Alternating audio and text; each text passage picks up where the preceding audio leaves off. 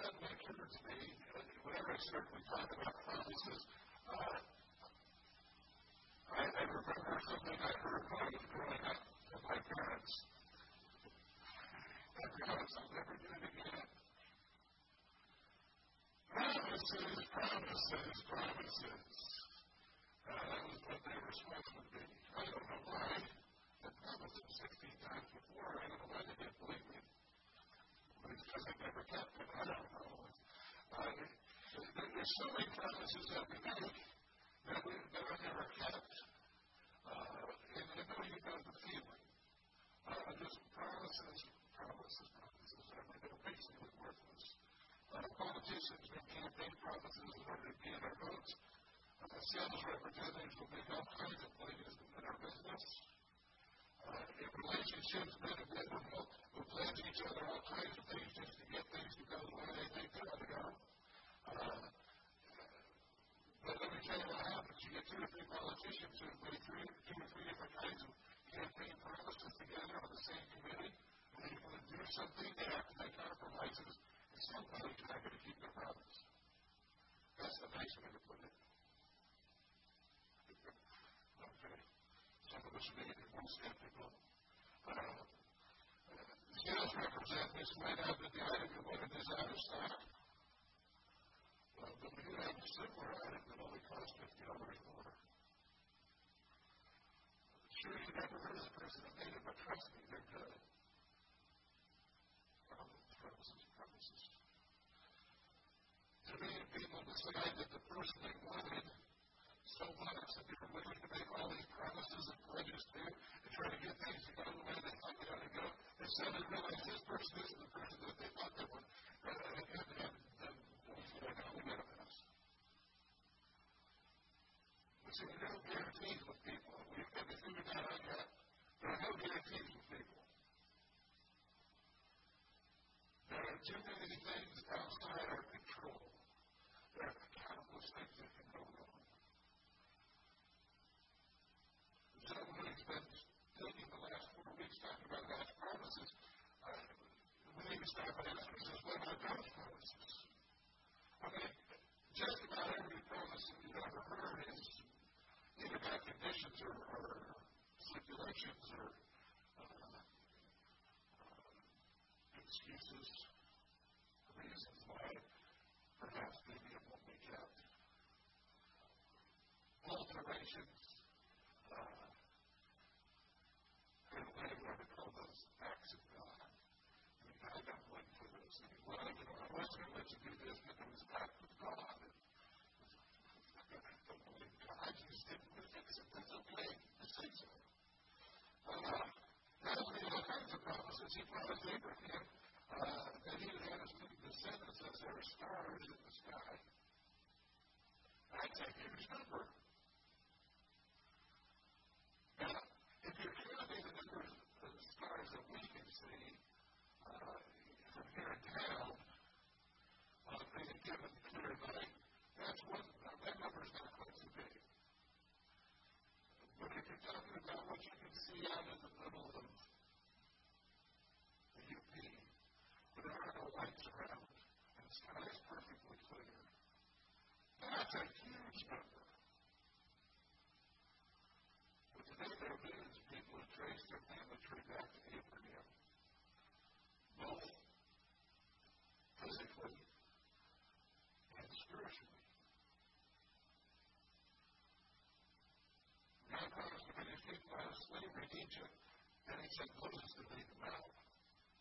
He promised to send a unique man to save his people, what he called the Messiah, the anointed one saturated by his Holy Spirit.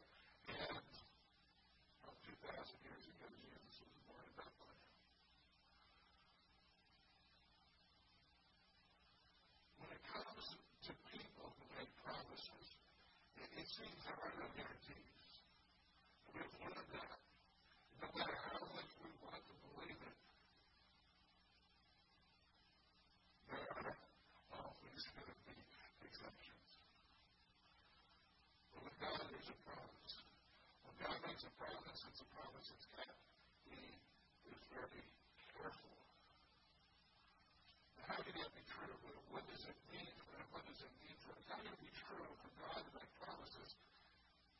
that we can actually plan on. As we've talked about hope from the Bible's perspective, again, it's a matter of expectation. It's not a wish or a hope, a dream that something would happen. When we talk about hope, God wants to fill our lives with hope. We want to fill us with an expectation of the things that He's promised. Well, I believe God gives us an answer at the very beginning of the book of Titus in the Bible. This letter that Paul wrote to a young pastor, which is good for all of us. The first 3 verses of this letter. God gives the answer in Titus chapter 1, verses 1 to 3. Paul is the guy writing the letter. I like the way they wrote letters in the day of the New Testament. They have a lot more sense. They put it right up at the top. Who's sending the letter? You know what? You know what we all do when we get a letter in the mail? We're going to fold it all the way to the bottom to see who sent it. Not down. It's really at the top. I like that. Right at the top, you know, who sent this? Paul. A servant of God and an apostle of Jesus Christ for the faith of God's elect and the knowledge of the truth that leads to godliness. A faith and knowledge resting on the hope of eternal life, which God, who does not lie, promised before the beginning of time. And at His appointed season, He brought His word to light through the preaching entrusted to me by the command of God our Savior. I'm going to point out 3 things about God's promises. The way He makes promises. He keeps His promises. God keeps His promises because of the precision He uses in making them. God does not lie. We all know there are people who lie when they make promises. Not everybody. Most people make promises with very good intentions, and then they find out it's not going to work. There are people that will lie to you just that. If any of you have listened to when I say this, if you've ever heard this on the radio, you're young who said it. You know they're lying because their mouth is moving. There are people like that. You know they're lying because their mouth is moving. You know he's telling the truth because God said so. He does not lie. His character is completely honest. And as a result, he says what he means, and he means what he says, and there's no more, no less. I have on occasion run into people who will say to me one thing, and I'm pretty sure they mean something else. But they don't. What am I supposed to do? I tell you what my basic method of operation is. If you said this, I'm going to go with this. Because I'm not smart enough to figure out what you really want.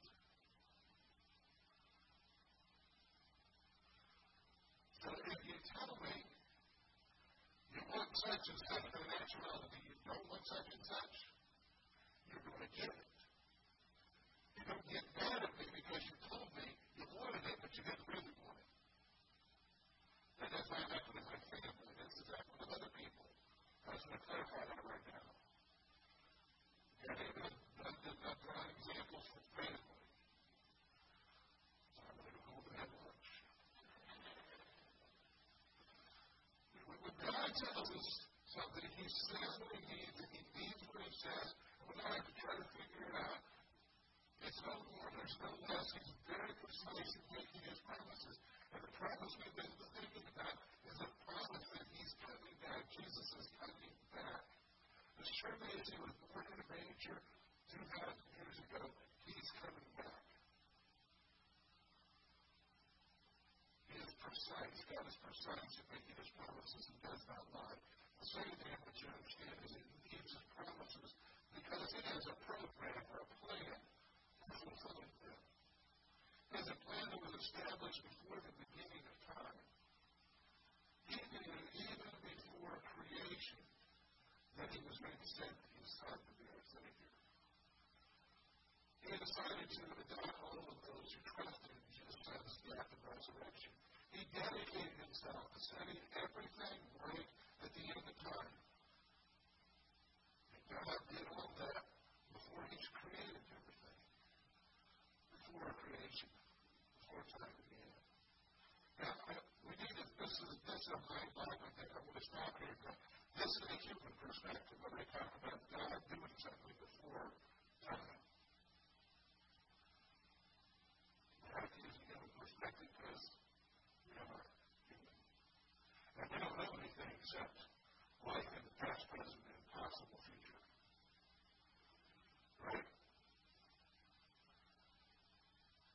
What sets God apart from us is that He is outside of time.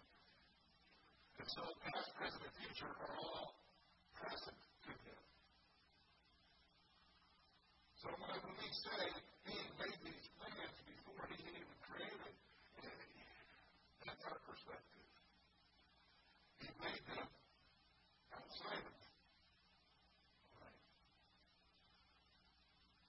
He prepared this, He planned, and He knew what was going to happen. He did it because it was all the same to Him.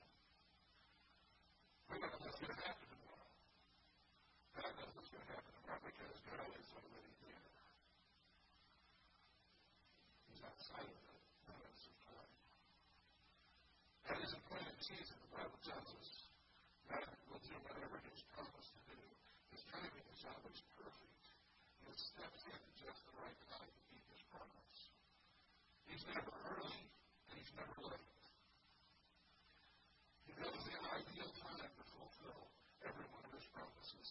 But we may think He's taking a long time. After all, 2,000 years is a very long time, isn't it?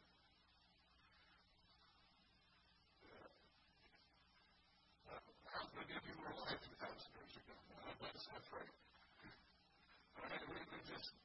That's a long time. And it's very tempting for us to think, well, if He hadn't come back in 2,000 years, He's obviously not coming back. I was thinking about this week.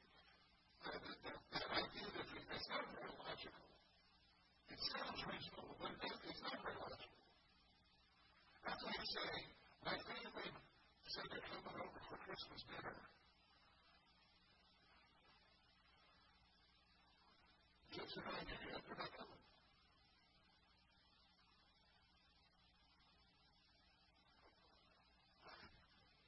What about some of us are hoping they're not coming too? No, who said that? It's not my family, it's somebody else's family. Thank you for your honesty.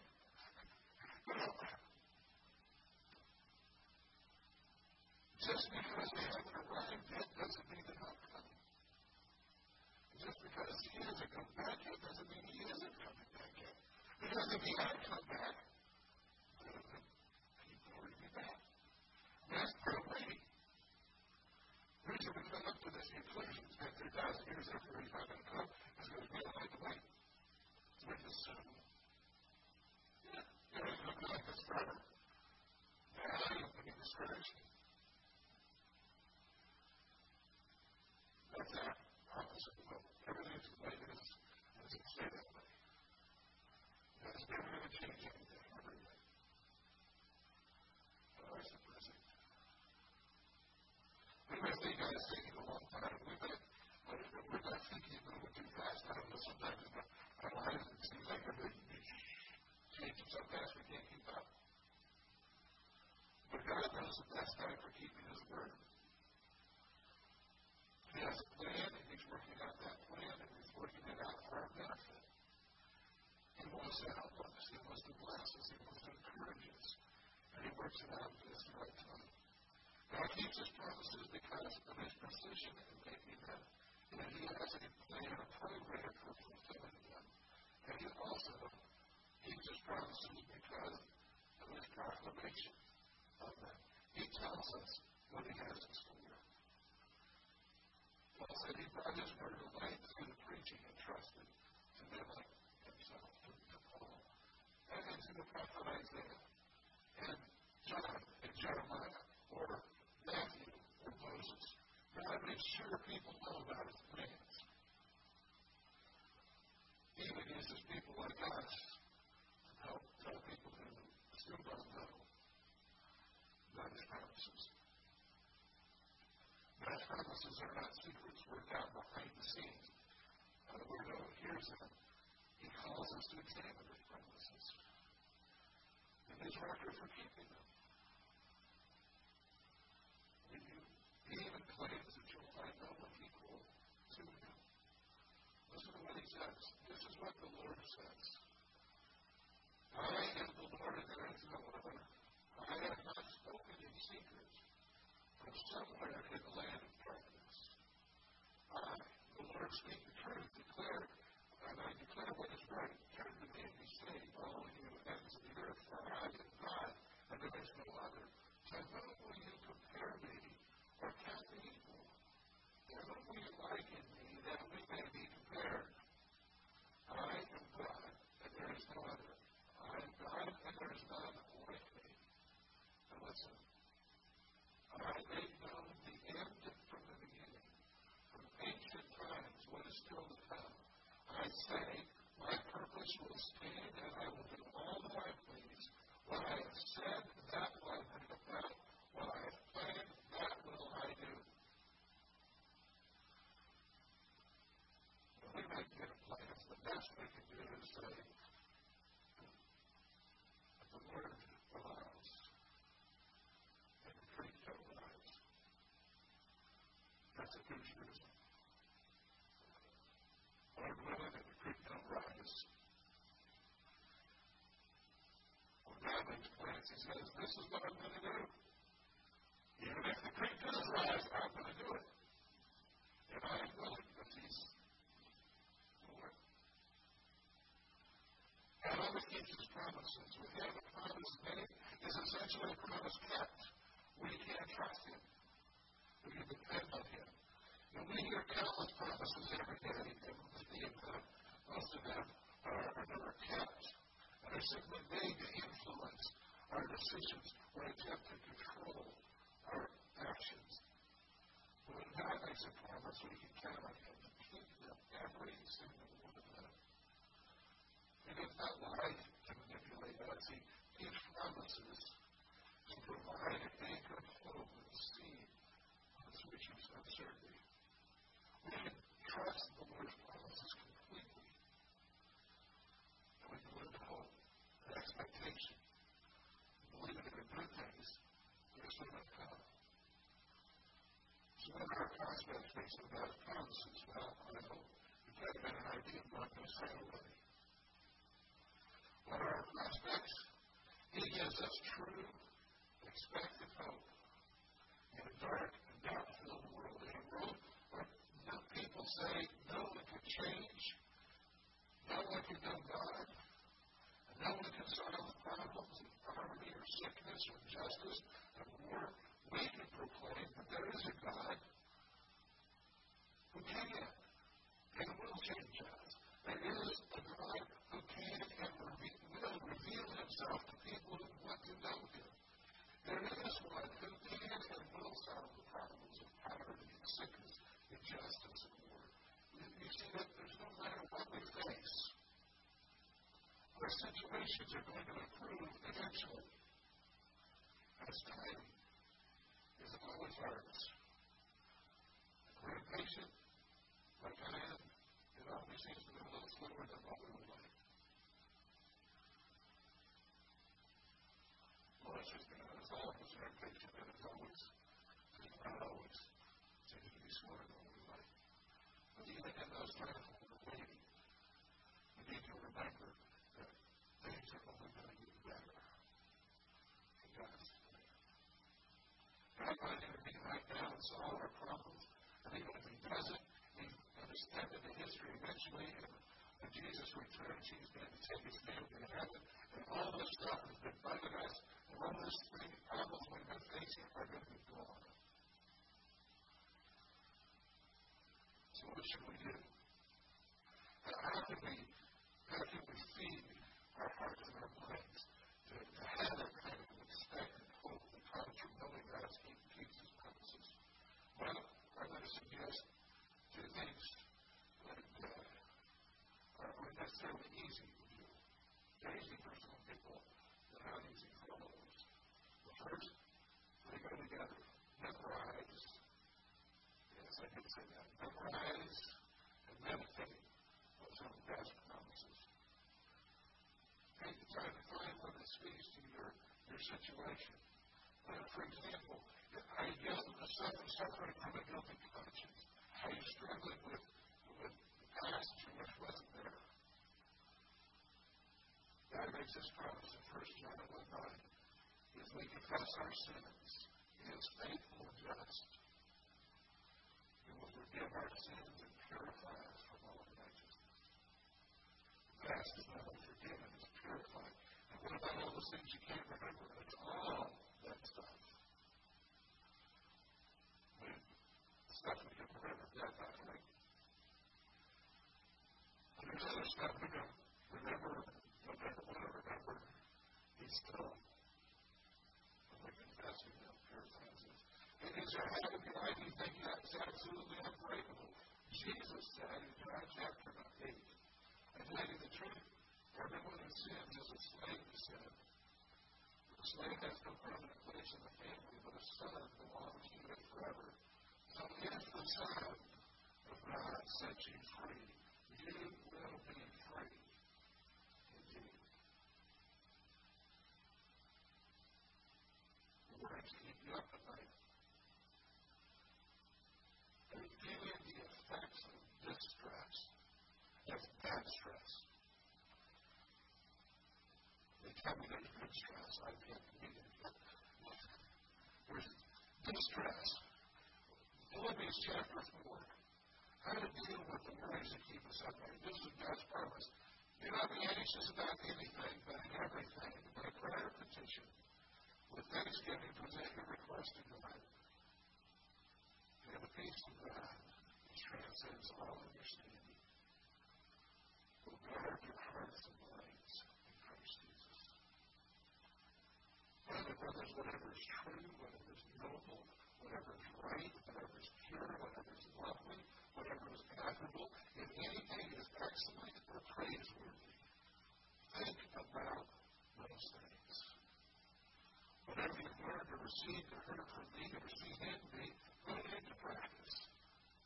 And the God of peace will be with you. I mean, how the bills are going to be paid. On the other hand, are you concerned what you're going to do with your extra income? That's a strange thing to have on there, but let me tell you God's promise. What are you going to do? When a God's bills are going to get paid, or what you're going to do with the raise that the boss just gave you. Philippians chapter 4 says, I have learned the secret of being content in any and every situation, whether well-fed or hungry, whether living in plenty or in want. I can do everything through Him who gives me strength. Now, I'm going to pause right here just to tell you that in the month of January, actually for the following month of February, because we got some special things happening in January, I have a message series entitled How to Have Enough. How to Have Enough. And I'm going to talk about how God can teach us to have enough, whatever our circumstances are. This is a good promise. Learn the secret of being content, of having enough, whatever the circumstances. I'd like to ask you to bow your heads and close your eyes for just a moment. This is what God's Spirit to speak to you. When we came into this room this morning, we all came in with our own circumstances, situations, problems and joys. Some of us got exactly what we wanted for Christmas. Some of us didn't. Some of us had good times we're looking forward to this afternoon. Some of us are dreading the afternoon. For some of us, things are going well. For some of us, it's not. Whatever our circumstances, whatever our situation, God has promised to be with us and to help us.